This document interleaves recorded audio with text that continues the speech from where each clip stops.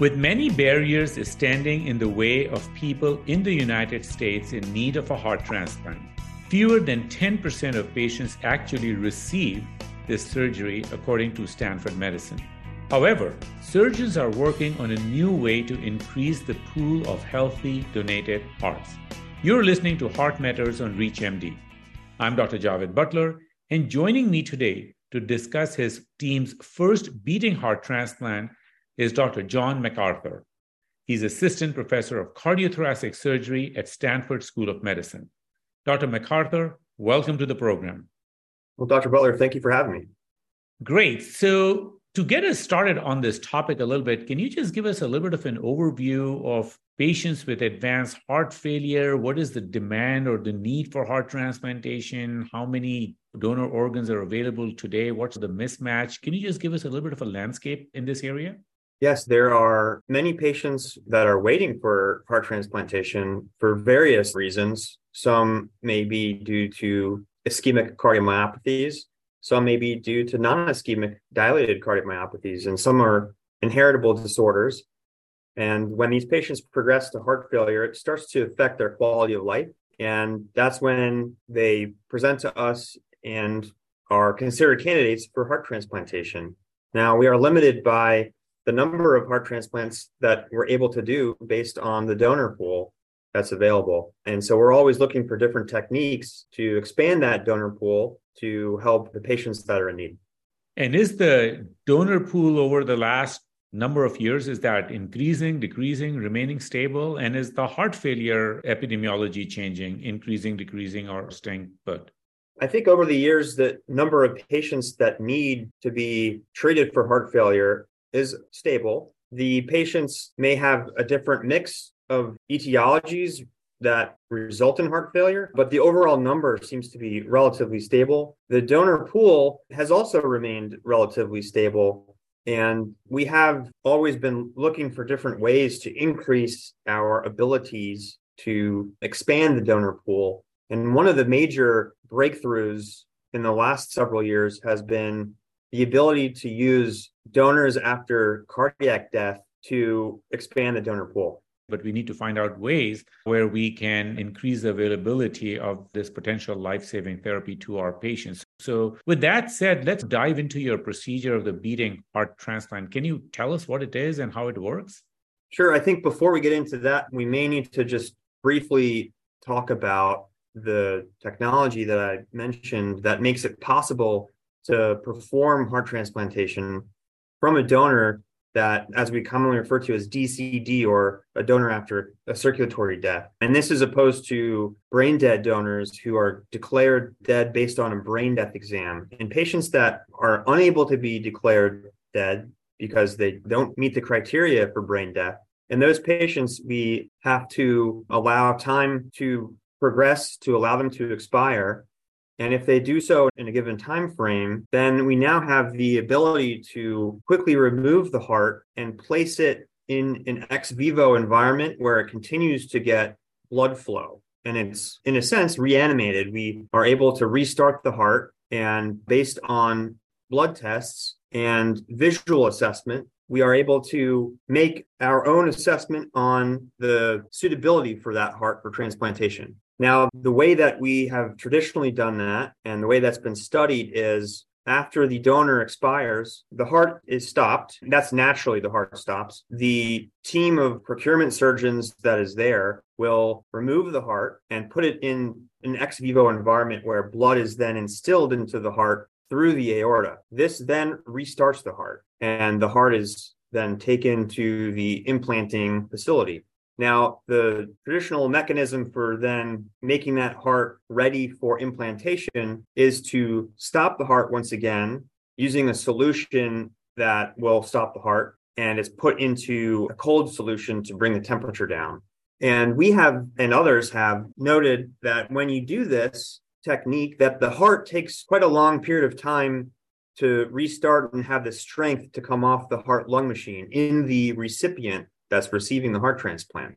The reason for this is likely due to a so-called two-hit hypothesis. That's where the first time that the donor expires, there's a period of ischemia to the heart muscle. And then when you bring that heart back to the facility for implantation, that's the second time of ischemia when you stop the heart. And so those two episodes where the heart muscle is not getting enough oxygen, we think is the reason for why the heart may take a prolonged period of time to reach its full potential.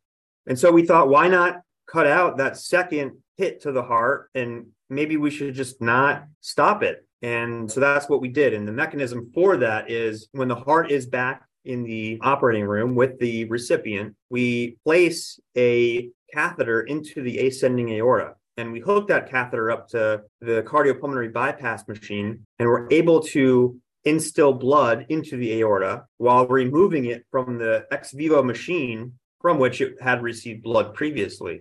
We then prepare that heart and implant it.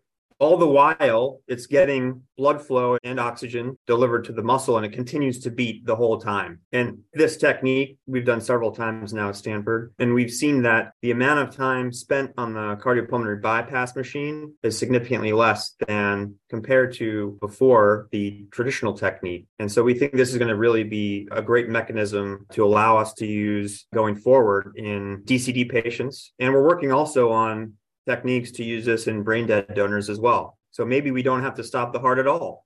For those just joining us, you're listening to Heart Matters on ReachMD. I'm Dr. Javed Butler, and I'm speaking with Dr. John MacArthur about his first beating heart transplant. This is absolutely fascinating. So you answered the first question that I was going to ask you, is that can this technology be also then applied to the donor harvesting so that you don't have to stop at all? And if I heard you correctly, you said that that's a potential? That's a potential. It's still being worked out in our research labs here. The group that has really been a major part of performing these first beating heart transplants is working also on ways to expand this to brain dead donors so that the heart never has to be stopped. Of course, in the DCD population, the heart has to stop in order for us to proceed with procurement. But in brain dead donors, the heart shouldn't have to stop. It's only necessary to do so at the current time based on the given means for which we have to procure hearts. It's necessary to stop the heart, but we're developing ways to get around that and to have the heart have continuous blood supply, and also that will allow it to beat continuously without any ischemic time. So do you think that this will improve the outcomes of the existing donors, or do you think that this will also increase the donor pool, that now you can take older donors with maybe some comorbidity mix that would make you uncomfortable, or donors from farther geographic areas, and even if the transfer time to the implanting center is long, doesn't really matter. So will it substantially increase the donor pool, or simply the outcomes of the donated hearts? Well, I think that's a great question. I think that these new techniques that we're developing will certainly allow us to give better outcomes to our current patients. I'm not sure how this will affect the donor pool. It will allow us to travel further. Right now, we are limited geographically by the time it takes to get to any location, because the longer the heart is ischemic, the worse the outcomes will be. Or at least if we get to a certain ischemic time, around 6, 7, 8 hours, we know that the incidence of primary graft dysfunction increases. That's using old techniques. But with this, we may be able to significantly increase the distance travel and increase the time between procurement and implantation without sacrificing any outcomes for the recipients. You bring up a good point about accepting maybe older donors or donors that were once thought to be not ideal for one reason or another. This new way to think about the procurement process and the transportation process and implantation process may allow us to assess hearts that were once thought to be unsuitable for transplantation. The platform we're working with may allow us to get a better sense for the donor contractility and ability to be successfully implanted without making a decision until we have this information. Currently, we have to make a decision based on echocardiographic data and visual information at the time of procurement that may or may not translate into how the heart functions in the recipient. Super. I mean, this is so exciting. Now, I know that this is new, so you're just collecting the data, but do you have any information in your early experience in terms of the patient outcomes and how are the patients doing? Well, we've only done this in a handful of patients so far, but every single one of these patients has done very well with no complications from the implantation technique. Obviously, we are continuing to study this and monitor these patients into the longer term, because that will be absolutely necessary to understand how this affects patients in more than just the perioperative setting, but into the long-term setting as well over years and years. So we will continue to study this and continue to develop these techniques to try to really get the best outcomes for our patients. I mean, this is such phenomenal information that I can't hold my excitement as to which direction all this will evolve. And I certainly look forward to reading a lot of publications and papers from you. But this is about the time that we have. So can you give us any final additional thoughts that you might have for our audiences today about donation of organs in general, or about the future of beating heart transplants in the future? I would just say that at Stanford, there's a long, rich tradition of pioneering heart transplantation surgery, and we aim to continue that tradition. We're always looking for different ways and techniques to bring the best outcomes for our patients, and we are committed to that moving forward. With those words, thank you very much from my side. And as I said, I look forward to further discoveries by you and your team. This has been a fascinating discussion about the future of heart transplantation. And I would like to thank my guest, Dr. John MacArthur, for sharing his experience and his insights. Dr. MacArthur, it was absolutely a pleasure and great speaking with you today. Well, thanks so much for having me on, Dr. Butler. I really appreciate it. For ReachMD, I'm Dr. Javed Butler. To access this and other episodes in our series, visit reachmd.com/heartmatters, where you can be part of the knowledge. Thanks for listening.